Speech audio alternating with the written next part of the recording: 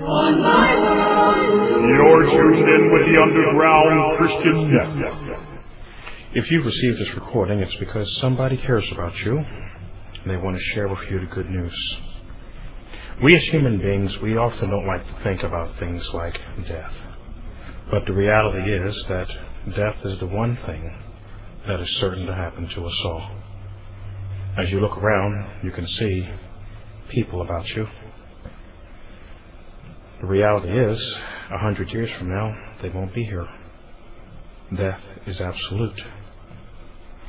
A few things that we need to understand is, number one, the earth was here before we got here. The universe was here before we got here. And both the earth and the universe are very complex things. What that should tell us is that there is a very intelligent, very powerful being out there that created all this. Random chance could not have done this. Since there is a superior being out there, it is very necessary that we understand who he is and come to terms with him and be at peace with him. I did a lot of research on many of the world's religions, and one thing that I kept running into is that any religion I seem to look into, they all felt the need to have a Jesus. They all didn't agree on what role Jesus should play, but for some reason they all felt the need to have a Jesus. Not every religion had an Allah or a Muhammad. Not every religion had a Joseph Smith or Brigham Young. Not every religion had a Mary Baker Eddy or a Watchtower Society. Not every religion had a Buddha or a Shiva or a Krishna or a Zoroaster. But all of them felt the need to have a Jesus. Some would say he was a prophet. Some would say he was just a mere man or a good teacher. Some would say that he was a God, but not God. Some would say he was an angel. Some would say he didn't exist at all. I decided I would go to the one book that tells you about the life of Jesus Christ, and that's the Bible, and find out what he had to say about himself. And one thing that we learn is Jesus never lied. He always told the truth. So when he says something, you can believe it. And Jesus said of himself, I am the way, the truth, and the life. No man cometh unto the Father but by me. Jesus described himself as being the way, and the truth, and the life. We live in a world today where there are many religions that try to show that there is a whole bunch of different ways. But Jesus said, no, there's only one way. The Bible makes it clear that there's only one name that has been given to men by which we must be saved, and that is the name Christ Jesus. No other name is going to do. No organization is going to free you from your sins, and no religion will do it either. Only Jesus has the authorization to free you from your sins. While other religions will try to teach you that in order to be in favor with God, that you'll have to do some kind of works program, whether it be traveling to one place to another, or having to attend various meetings, or going door to door, or various other things, I decided to stick with the Bible and find out what the Bible said was the way to be at peace with God. The Bible tells us there's good news, and that word good news is summed up in a word, and the word is gospel. So I went into the scripture to search out the gospel, and this is what I found. 1 Corinthians 15, chapter 1 through 6. Moreover, brethren, I declare unto you the gospel which I preached unto you, which also ye have received, and wherein ye stand, by which ye also are saved, if ye keep in memory what I have preached to you, unless you have believed in vain. For I delivered unto you first of all that which I also received, how that Christ died for our sins according to the Scriptures, that he was buried, and that he rose again the third day according to the Scriptures, and he was seen of Cephas, then to the 12. After that he was seen above 500 brethren at once, of whom the greater part remain unto the present, but some are fallen asleep. The gospel message is that we human beings have sinned against God. And because we have sinned against God, We deserve His wrath and punishment. But God does not take pleasure in punishing us human beings. So He decided that what He would do is He would make a way for us to be at peace with Him, to have our sins forgiven. And the way that He decided to do it was simple. The Bible says the wages of sin is death, but the gift of God is eternal life through Jesus Christ our Lord. So what did Jesus do for us? It's simple. The wages of sin is death, and because we have all sinned, we all deserve death. Now, how do we know that we've sinned? Well, God gave us 10 laws and told us to abide by these, but it's made very clear that if you break any one of the 10 laws, the Bible says you're guilty of breaking them all. If you offend the law in one point, you are guilty of all. And if you break any one of the laws, being guilty before God, you must find forgiveness before you die. If you die without forgiveness, God will have no other choice but to sentence you to hell. He doesn't want to sentence you to hell. So He's made a way for you to not have to go. But some of you may be saying, but I'm a good person. Why would He want to send me to hell? Well, let's determine how good you really are by standing you next to God's law. See if you have broken any one of these 10 laws that God has made. Number 1, Exodus chapter 20, starting at verse 1. And the Lord spake all these words, saying, I am the Lord thy God, which have brought thee up out of the land of Egypt, out of the house of bondage. Thou shalt have no other gods before me. That's number 1. Have you at any other time in your life, or at any time in your life, worshipped anyone besides Jesus Christ? If so, you're in violation of God's law. Are you a member of a religion which teaches you to worship anyone or anything or any other being besides Jesus Christ? If so, according to God's law, you've broken His word. You've broken His law. Number 2, thou shalt not make unto thee any graven images or any likeness of anything that is in heaven above, or that is in the earth beneath, or that is in the waters under the earth. Thou shalt not bow down thyself to them, nor serve them, for I am the Lord thy God, I am a jealous God, visiting the iniquities of the fathers upon the children, unto the 3rd and 4th generation of them that hate me, and showing mercy unto the thousands of them that love me, and keep my commandments. Are you a part of a religion that teaches you to bow down to statues and images? Are you a Roman Catholic? Will they tell you to bow down to the statue of Mary or the saints? Or they tell you to do a little symbol across your heart in front of a statue? Are you a part of a religion that tells you to burn incense to a statue? If so, you've broken God's law. God says you are not to do that. You are not to make images and bow down to them. Next up, thou shalt not take the name of the Lord thy God in vain, for the Lord will not hold him guiltless that taketh His name in vain. Have you at any time in your life ever not given God His proper reverence? You ever used the name of Jesus Christ as a curse word? If so, you've broken God's law. Number 4, remember the Sabbath day to keep it holy. 6 days shalt thou labor and do all thy work, but the 7th day is the Sabbath of the Lord thy God. In it thou shalt not do any work. Thou, nor thy son, nor thy daughter, nor thy manservant, nor thy maidservant, nor thy cattle, nor thy stranger which entereth within thy gates.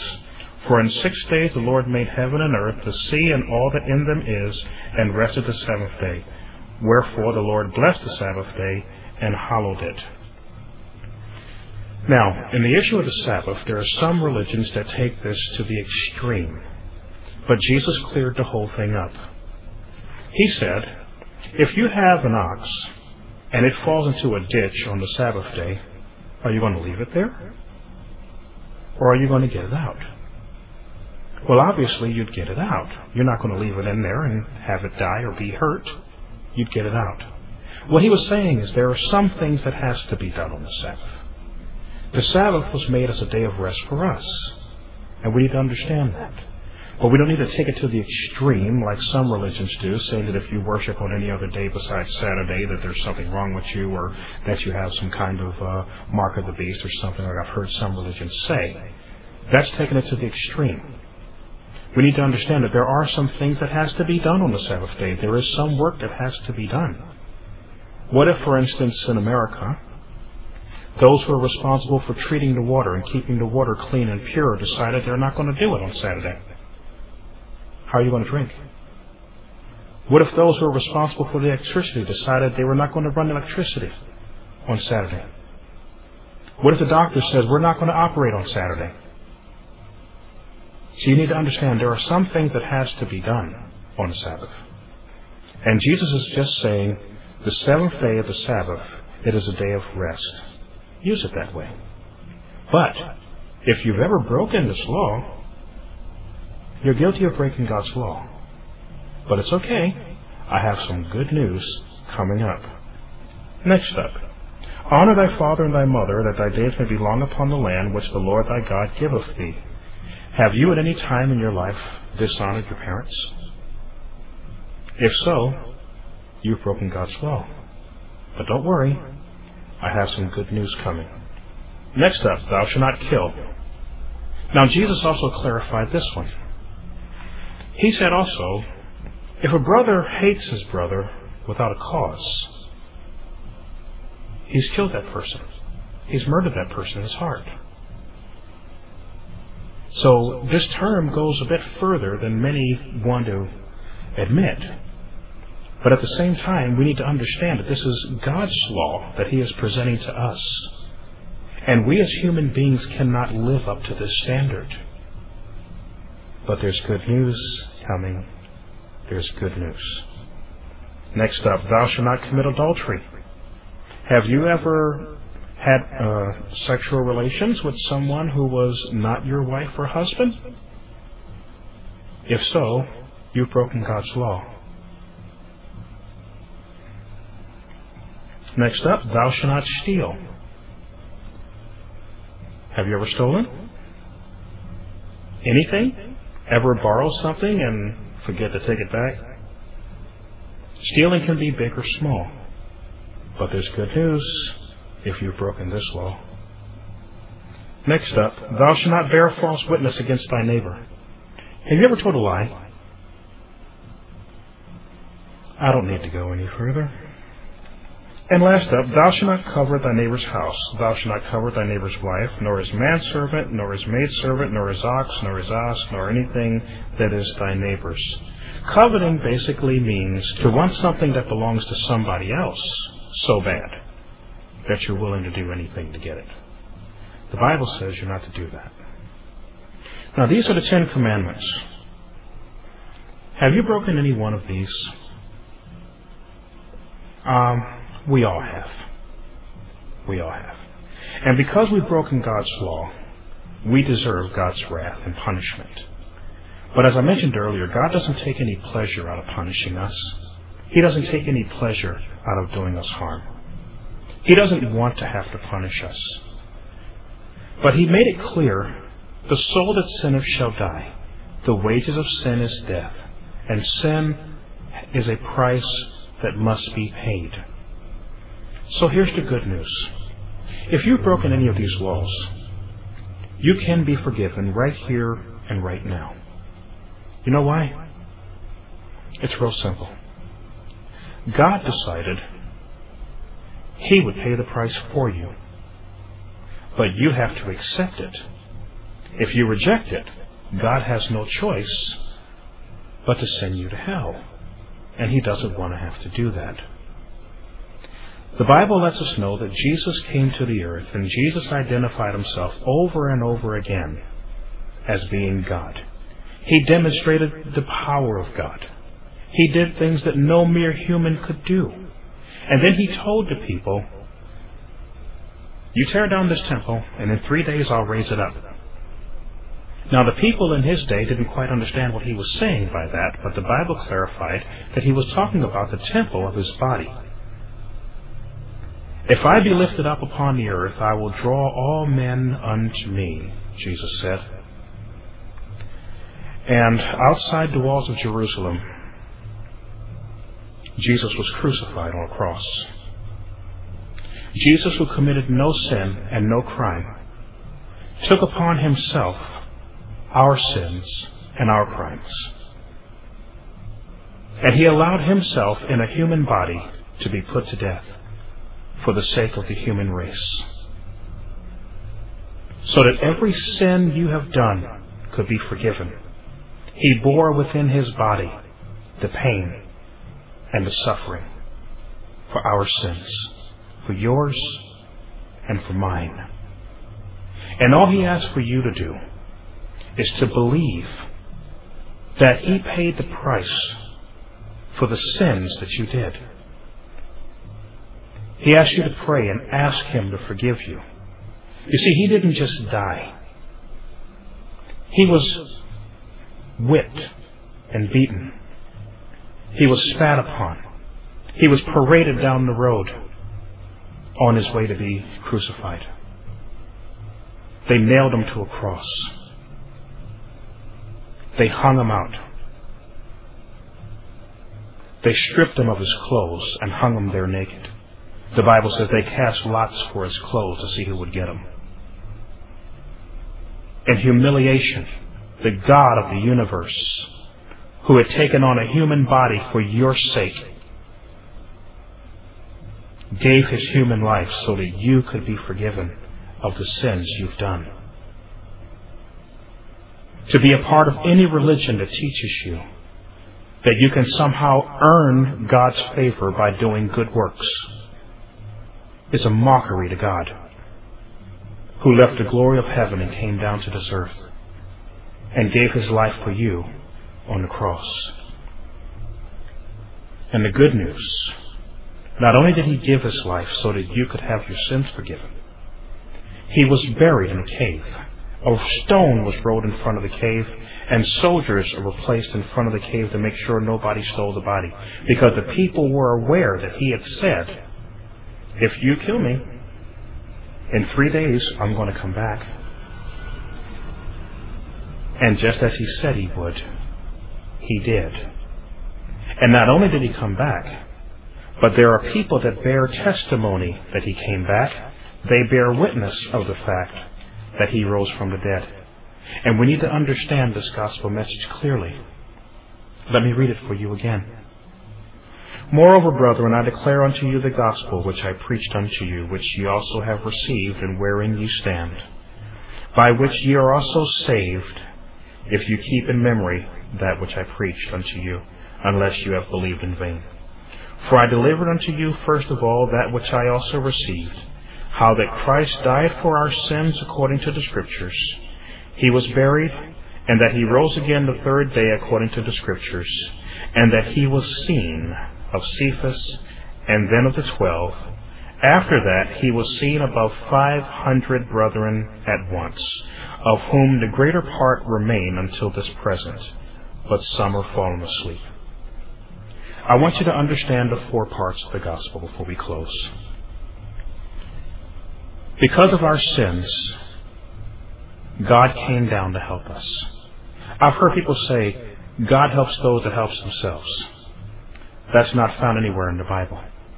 The Bible teaches something rather different. That because the human race could not help themselves, God had to come down here to help us. When we look at it that way, it humbles us. There's no pride that can stand in the way when we realize that God had to humble himself to come down here to help us because we couldn't help ourselves. We couldn't forgive our own sins. Jesus had to do it for us. He lived a life without sin in a human body. He allowed himself to be crucified publicly, died publicly, was buried publicly, and he rose and was seen. 4 parts. He died and was buried. How do you know he was dead? He was buried. Why was he buried? Because he was dead. And he rose again and was seen. How would you know he rose from the dead if nobody saw him? It's very important when we preach this gospel message that we remind people not only did he rise from the dead, but he was seen. And not only was he seen, but people are named who saw him. Verse 5, and he was seen of Cephas, and then of the 12. After that he was seen of about 500 brethren at once, of whom the greater part remain to this present, but some are fallen asleep. After that he was seen of James, and then of all the apostles. And last of all he was seen of me also, as one born out of due time. It's very important that we understand the 4 parts of the gospel. He died for our sins according to the Scripture. He was buried. He rose again and was seen. And he identifies people that saw Jesus when he came back. And because he rose again, even though we'll have to suffer death in the flesh, we have the promise that we who have believed that Jesus died for our sins and have accepted that, our sins are forgiven. He tells us to repent. We repent from our sins. We believe that he died on the cross for us, that he was buried, and that he rose again. And he was seen as evidence that he rose again. And we know that one day we too will rise again when he calls us up on the last day. That's the good news. No matter what happens on this earth, no matter how bad it gets, we can know that even though in the flesh we may suffer death, to live is Christ, to die is gain. When Jesus has forgiven you of your sins, you don't have to worry about anything that happens to you down here on this earth, because the most they can do is kill you. That's the most they can do. You stand for Jesus Christ and you preach this message that Jesus died for our sins. He was buried.